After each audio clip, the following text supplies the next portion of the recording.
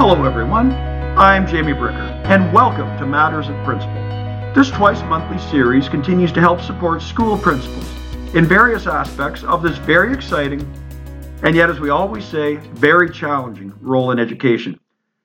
Now, I'm a retired school principal, as is my co-host, Jack Barkley. A big welcome, Jack, and I'm really looking forward to today's discussion on some more of the key issues for school administrators.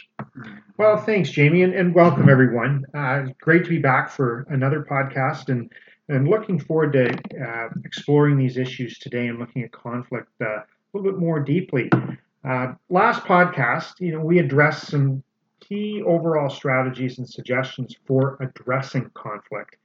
We talked about the mindset, strategy, and plan, and even some of the pitfalls for administrators to avoid. And I think, Jamie, we both agree that no matter the school and no matter the principal, some conflict is always going to be a fact of life. Absolutely. Yeah, and it's a reality, I think, too, that leaders need to always deal with. And as we'll discuss, the key really is how conflict is dealt with. We know, and again, we touch on the pandemic from time to time here, that it's simply heightened everyone's stress levels. And I think when you think of your staff, when you think of parents and stakeholders, two things it's really done, Jamie, is it's created uncertainty, especially with the back and forth with school and home, and a sense of a loss of control for families and even staff to a degree. And this can trigger and heighten levels of anxiety and conflict. Oh, very understandably. And let's face it, Jack, everything that happens at a school ultimately centers around students. As, of course, it should. That's why the schools are there in the first place. So with or without a pandemic, students are typically at the center of the vast majority of school-based conflict, and student issues, once again, very understandably, they trigger parental involvement. Now, this involvement can certainly lead to varying degrees of conflict between parent and principal. And Jamie, another source of potential conflict for school administrators centers around those interactions with people, with staff, and administration. So today, in the second part of our two-part podcast series on principals addressing conflict, we're going to look a bit more specifically at conflict first between parents and principal, as well as between staff and principal. All right, so let's begin looking at any potential conflicts between parents and the principal. Now, as we've said numerous times throughout our series, Jack, surprises are a bad start. Nobody likes surprises, and that absolutely includes parents, quite understandably. So that is why we've talked many times. It's important for schools, teachers, principals, different adults in the building to reach out to parents from time to time throughout the school year, and those kind of well-named sunshine calls or whatever, they gradually start to build a connection and they build that trust. That's right, Jimmy. And if I'm hearing you right, those surprises are going to erode that trust. And I know, we want that contact to be careful and considerate, but timely, as I'm hearing. And we think of, who makes that contact at a school? Well, it can be the office administrator or the school secretary. Homeroom teacher deals closely with the children, potentially other staff that might have been involved, and then really the principal or the vice principal if there is one there. But I think we both agree it certainly depends on situations, but when the principal's that first contact, it certainly ups the ante, as we say, or it might even bring out that anxiety. Why is the top person in the school calling? Absolutely. It ups the ante. And in some cases, of course, the ante should be upped. But one thing for sure, too, is if the first contact the parent has had with the school, with any adult in the school, is over a concerning issue, especially a very significant issue, then obviously things just start off on the wrong foot. Right. And as you say, there are instances when the principal or the administrator is going to make that first initial contact. Another thing too, Jamie, is you've touched with me on this about, I remember some of our earlier conversations when we were in the role that we talk about that initial contact over an incident, and that there just can't be those big time gaps in the situation between the incident and between when you call the parent, especially in situations where safety is involved or somebody might be hurt? Well, I learned that the hard way, Jack. Early on in my admin career, you'd have one of those really busy days, and several significant issues arose. But early in the day, say at morning recess, some child had slipped and maybe scraped their knee, and that was kind of the extent of it, and a relatively minor issue and taken care of, and quote, everything's fine. But later on that day, I followed up with the parent just to let them know what had happened and just to ensure so and so was fine. And that's all well and good, but the problem was by the time I contacted the parent, it was 4 or 5 hours after the actual incident. So that's certainly not ideal. And I think it's important too that initial contact, you do not have to be full of all information. I think some administrators, and once again, guilty as charged, we wait like, oh, well, I don't want to call because I don't have all the facts. No. We got to make that initial contact, and we're just stating observations. So we're telling the parent this has occurred, and depending on the issue, we can discuss things, but the parent needs to know that I will get back to them in a timely manner throughout the day as more information, comes to light and I get some more kind of facts about the whole thing. But waiting for that initial call, to make that initial call is a big mistake, as you mentioned, Jack, because that time gap, you can never make it up. By the same token, don't fall into the trap of trying to convey that you're aware of all these facts that you're not. If you know what I mean. Do you agree? Like there's kind of that fine line. Absolutely, Jamie. I think that those are, again, as you say, traps that you can fall into. And when we're talking about time gaps too, I also think, as importantly too, depending on when a situation happens, and you talk about the busyness of a day that you can get into, because let's admit it, you're pulled in many different directions. The end of the day can be a key as well. I always liked to certainly try as best I could when I left the building. Who did I have to contact by the end of the day, and not leave it overnight or even to a bigger degree over a weekend with somebody. You always tried to make that contact. And now let's talk a little bit about when you're having the discussion. And I think we talk about that administrator, that principal being the calm and caring and competent person in how they deliver a message. You're not rushing through things. You're trying to answer the questions the best you can in showing compassion. But again, the same thing. You're not trying to show that you're afraid of a situation or the family either. No, you're right, and I think I go back to a famous advertising jingle from I hate to admit 50 years ago. Remember, a deodorant company talked about, quote, never let them see us sweat. Well, I think it very much applies to these situations. And once again, we're compassionate, no doubt about it, but we're not automatically on the defensive. And I think that there again, that's the fine line. And we are in very different times. We understand that the pandemic, unfortunately, has a huge impact on education as we're speaking, as it has for 2 years. But I think you'd agree, Jack, that what we have discussed and will discuss over the next few minutes really apply equally, whether we're connecting by phone call, some form of Zoom, or in fact in person. Right, Jamie. And I'm when I'm listening to you here, I'm saying that the principle in these situations sets the tone. And let's face it, there are routine practices that principals can take or steps that administrators can take to help minimize future conflict. And your stakeholder, in many cases, parents, as we say, are going to learn to depend on you based on how you dealt with that most recent or present situation. So again, you want to instill that confidence in the family that you can handle that situation or work through that situation. Now, Jamie, we've also talked about appropriate consequences and different types of conflict that come out, and we alluded last week or 2 weeks ago, sorry, that children and students are at the heart of this. They're the interests that the parents have, certainly in your building.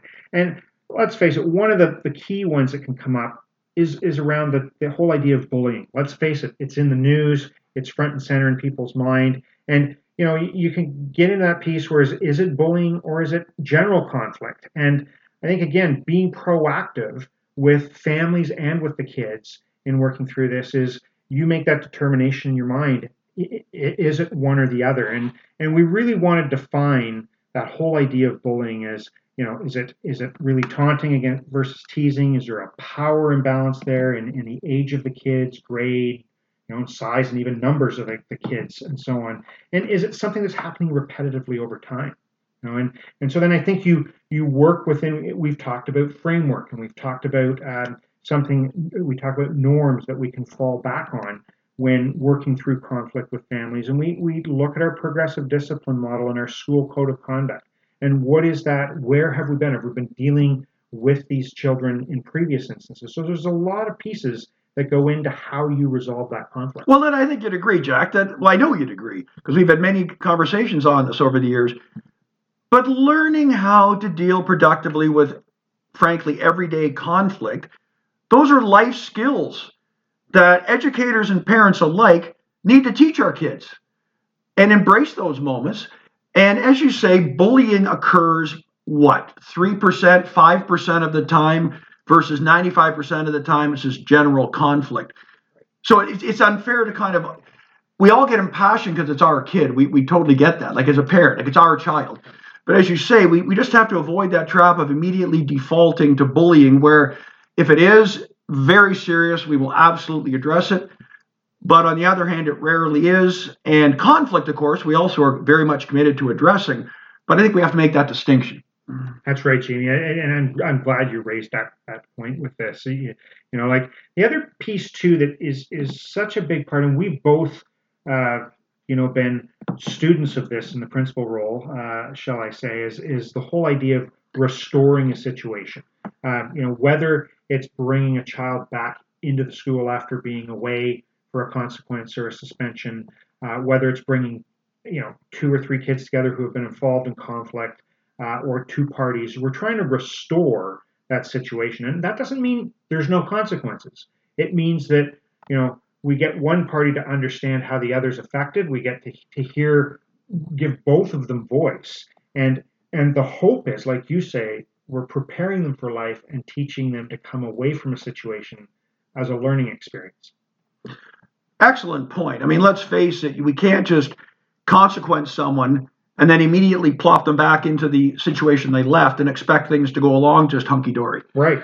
So that restorative piece is huge. And I think in general, so much has to do with teachable moments. That whenever we've had an issue, we've had a conflict, we're looking for a resolution, we're working through it.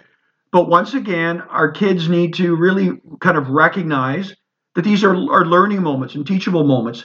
And it's all about logical consequences. And the fact that it isn't just kind of throwing the book at someone. Right. It's not just some punitive thing. There's actually a plan. And another huge one is, and I think educators do a very good job of this in the vast majority of cases, but when there is an issue, even a significant issue, when it's over, there are no grudges. And the students involved all truly have a fresh start. However, as you mentioned earlier, there is progressive discipline. So it's a fresh start, but it doesn't mean everything's been forgotten, if you know what I mean, that kind of difference. Exactly. And I also think, Jack, it's important to stress that another big issue that I think every principal hears numerous times throughout the year, especially I think it's more and more likely the bigger the issue, is when parents are involved in a meeting or discussion and they inevitably ask, quote, well, what did the other kid get? And we get the motivation behind that. But once again, want to reiterate, and it's not the first time I know we've mentioned this, but reiterate, parents, when you're at school or on the phone or in the Zoom session, you're there to discuss only your child and your child's potential involvement and potential consequences of your child. Right. I think we've discussed, depending on the situation too, you might say I was able to consequence this student. Or even if it's serious enough, depending on the issue that they have received a suspension. But you don't get into duration, you don't get into numbers and pieces like that. That for sure. The other thing I think of too is I think sometimes you can fall into that trap of I want to move this along quickly. I want to placate the parent or the family. And that might lead you to trying to offer a guarantee or agreeing to something in a meeting that you really can't guarantee moving forward. So whether be promising that you can do something as a principal or the school can be something. You have to keep in mind, what are the parameters that I'm able to work on here? Because you don't want to be pulling something back that you've put on the table down the road. And another biggie is always the idea that probable parental reaction to a decision the principal makes, frankly, it can never dictate the decision the principal's ultimately going to make. And I think of different variables, Jack, like a family's relative affluence or the overall aggressiveness of Right. parents' personalities or voice, or I guess in a kind of a more extreme case, threats of any sort, or threats that someone's going to call the board office, or whatever the case may be. We have to have an established, fair process. We have to have decisions that are driven both by compassion and logic, and all the other things we've outlined. But ultimately, you cannot have, as a principal, you can never have potential parental reaction influence or dictate what you need to do and what is right. It cannot impact your decision. Absolutely, Jamie. Absolutely. And it just makes me think that conflicts with parents and students can certainly be demanding and very challenging and time consuming. But it's time well invested, as you say, and your decisions are key. But as we move forward with this, addressing staff related conflict is it's another side to the work that we do in conflict, really, with this. It's just as important for any impactful principal. Parents and students will certainly be at the core of some staff principal disconnects, but sometimes they're just not going to. When I say there, I mean staff are just not going to necessarily like the decision that you make. And I go back to what we've said is, you and I have often talked about, we might say to ourselves, well, we had a good day because conflict didn't come up with staff or with parents, etc. But that's not really the measure of how well the day went. It's how did you deal with it? Or how have you set yourself up for pieces down the road? So now that we turn to staff principal conflict, I think a key piece here as we get into this is you want to handle any conflict you deal with staff with discretion. Because the vast majority of staff are going to remain with you for the duration of your time at the school. And you want to focus, as we say, on building bridges rather than simply burning down the existing ones. No question, Jack. Discretion is huge, as is support. And it's so important for principals to always be supportive of staff, frankly, during any meetings, with parents and students. I mean, no staff member wants to feel they've been, quote, thrown under the bus and that type of thing. So, as much as you possibly can, support them during the meeting. And then if there are any kind of real kind of red flag concerns you have as principal, those are things we can address and clarify afterwards in a private kind of follow-up with that given staff member. Sometimes it's very worthwhile to kind of let things kind of calm down and settle overnight. And then before school the next day, I'd pop by their room and we would kind of clarify things, and just to make sure, once again, we had kind of a common vision moving forward, and also just kind of confirming where all the parental concerns raised. And that may very well trigger a follow-up phone call either from the teacher or the principal to that parent that day to kind of bring things to a close. Because as we've said many times, Jack, the bottom line is these meetings need to kind of end with a productive, meaningful plan. And sometimes it takes 2 or 3 days for that plan to really start coming to fruition. So there may be some, follow-up calls or whatever, but I'd like to kind of touch base with the teacher after the meeting first, and then see kind of where we're going. Right. And I think, Jamie, that kind of openness or that opportunity that you provide staff, as you so well described, it helps build that bridge. It helps support them. And there may be things, let's face it, when we sleep on it 24 hours the next day, that we've thought of in that discussion that would be really, really helpful and so on. But I think staff are certainly going to appreciate that. Now, along those same lines of being fair to your staff and so on. You and I have often talked about deadlines and standards and expectations for staff. And I think you want to be really careful. Your staff as a whole is going to appreciate the fact that the bar is the same for everybody. If you've got a given deadline, as an example, if you've got a given expectation, that's going to be held in place for everyone on staff. I mean, let's face it. If there's extenuating circumstances or issues, you're going to be understanding. But by and large, your staff will notice, and it'll reduce that frustration level and that conflict if you treat everybody the same way. Now, Jamie, we've also talked about the domain of staff within the building and being respectful of that. And I know we are both administrators that talked about the staff room being that private domain of the staff. We all know that it changes a little bit when you walk into the room and so on as a school leader. And you just want to give them that space or that time. And again, especially now when they want to talk to each other about a given situation. But there are other ways, as we say, to keep your ear to the ground. Being visible, with your staff and having conversations one-on-one and always listening can still help you not miss things, but you still respect their space. Oh, well said. I think that kind of balance of being informed and respectful simultaneously, that's just huge. That's a real foundational piece for any really successful administrator.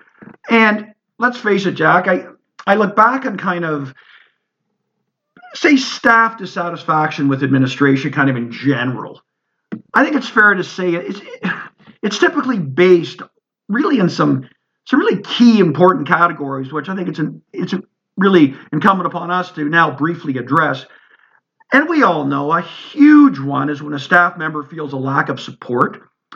And frankly, in many cases, it really shows a lack of courage by the administrator. And that can really be kind of in making that difficult decision, or from a staff member's lens, it's typically for quote unquote not standing up to a parental concern or not standing up to a very strongly opinionated parental opinion, things of that nature. Then you get into the whole visibility piece we've talked a lot about over the past few months, because of course it manifests itself in a litany of ways around a school. And that, of course, is really seen as a lack of presence.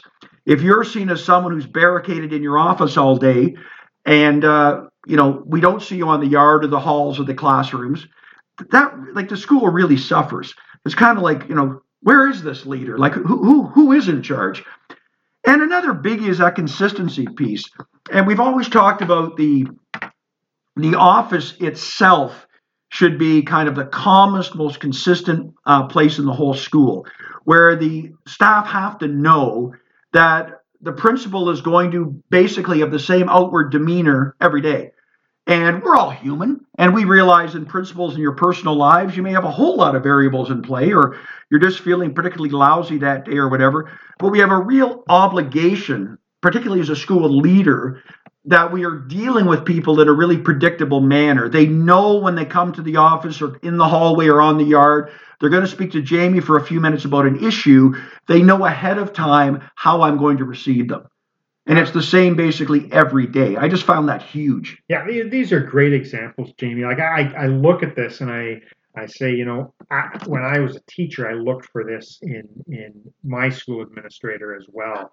And as we've said before, word gets around within your staff and even outside your building as to how you are with these pieces. Some of the other ones too that I think of is, staff you talk about predictability. They don't want a steady stream of surprises. And as we know, we're, from central office, we're inundated with a lot that we bring back to our staff, but we want to be, we want to try to shield them from the things that they don't need to, worry about and help work through those main initiatives with them. So to me, that's that competent piece for the principal, is that you've got to pick your inch, shall we say, and what you're going to work on with your staff, this week, this month, and move from there. Another one is that frustrates staff, I think, is where you're seen as playing favorites or giving more attention to some than others, or not being, in another way, not being equitable or fair in things.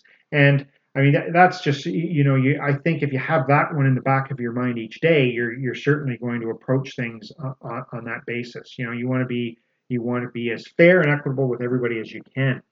And then we also talk about integrity. We've talked about this one in past podcasts, that you're going to make decisions in the best interest of kids and the school. And again, you want to be consistent in that. And we've often talked about that moral compass that guides you in leadership. And you need to have that front and center.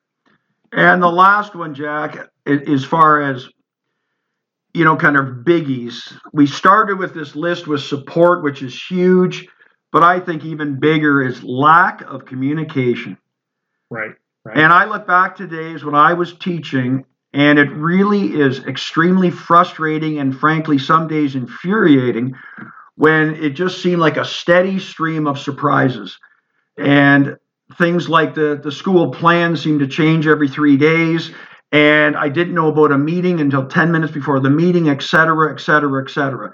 And I think particularly now in this just really kind of, largely unpredictable pandemic-driven world the last couple of years, boy, oh boy, staff appreciate as much ongoing communication as possible. And I mean, like we're all dealing with a litany of surprises every day, it seems like. But administrators who really go out of their way to really limit the number and keep that steady communication, I think they're really golden in staff's eyes, no doubt about it. And I think it's also important, Jack, that we can't be naive, and we'd really be remiss if we didn't mention, of course, there are times when it's important for the principal to contact his or her superiors. Like there absolutely are times, and I always kind of looked at it, I would let them know if conflicts I felt really could potentially escalate, where we clearly had not come to the quote unquote finish line and things were really still percolating and I wasn't quite sure where things were ultimately going to go. I let people above me know. Also, when things had a certain kind of residue or they seemed to kind of be lingering and there wasn't that kind of closure that I had kind of been anticipating, I let people know. And I wanted to keep them in the loop. And frankly, at times, I wanted to follow their suggested advice, no doubt about it. And as we mentioned earlier, Jack, there are certain kind of levels of contact. If parents have a concern that 90% of the time they start with the teacher and then that may lead to the administrator and so on. Same type of thing here. The vast majority of contact with board office I found was through email, just kind of an information item. Sometimes, however, a phone call was very much required. And sometimes it ultimately, back in the day when we could meet in person, it led to an in-person meeting with a superintendent or whatever the case may be. But that would be very rare. I think also a good kind of rule of thumb is that I always kind of went by, and I know some my trusted mentors way back kind of drilled in me, is basically the administrative officer would be your contact for a really contentious student-based issue, whereas the superintendent would be the person you would contact over a staff issue of significance. Right, Jamie, and these are all great points, and I think the expectation is that the principal can resolve the vast majority of conflict within his or her school, whether involving any combination of students, parents, and staff, without assistance or input from others. But it's really important to have those go-tos, as you mentioned too, and that when do I go to this person for this and this person for something else? And I remember, as we were moving to the principal role, I can remember senior administration giving the expectation really that this is why you have this job as principal, that we expect you to handle conflict and to prevent escalation and to problem solve. That's why you're in the role in your school. And I agree completely with you that there are times when you consult and you have to show that you're listening to that advice that's given back to you. But by and large, you want to be able to say, here's my plan. This is what I'm thinking. What do you think if you're asking that advice? Oh, absolutely. As you well know, Jack, in the overwhelming majority of conflict-based issues in any school, head office, frankly, would never be aware of them. Right. They'd be resolved at the school level to everyone's satisfaction, and we'd move on. And I think it's also important to stress that the reality is that many situations involving conflict, they cannot be either predicted or really prevented by, frankly, any school administrator. We don't have a crystal ball. And when we walk in on a Monday morning, you really don't know, with any great certainty how that day or that week is going to kind of unfold.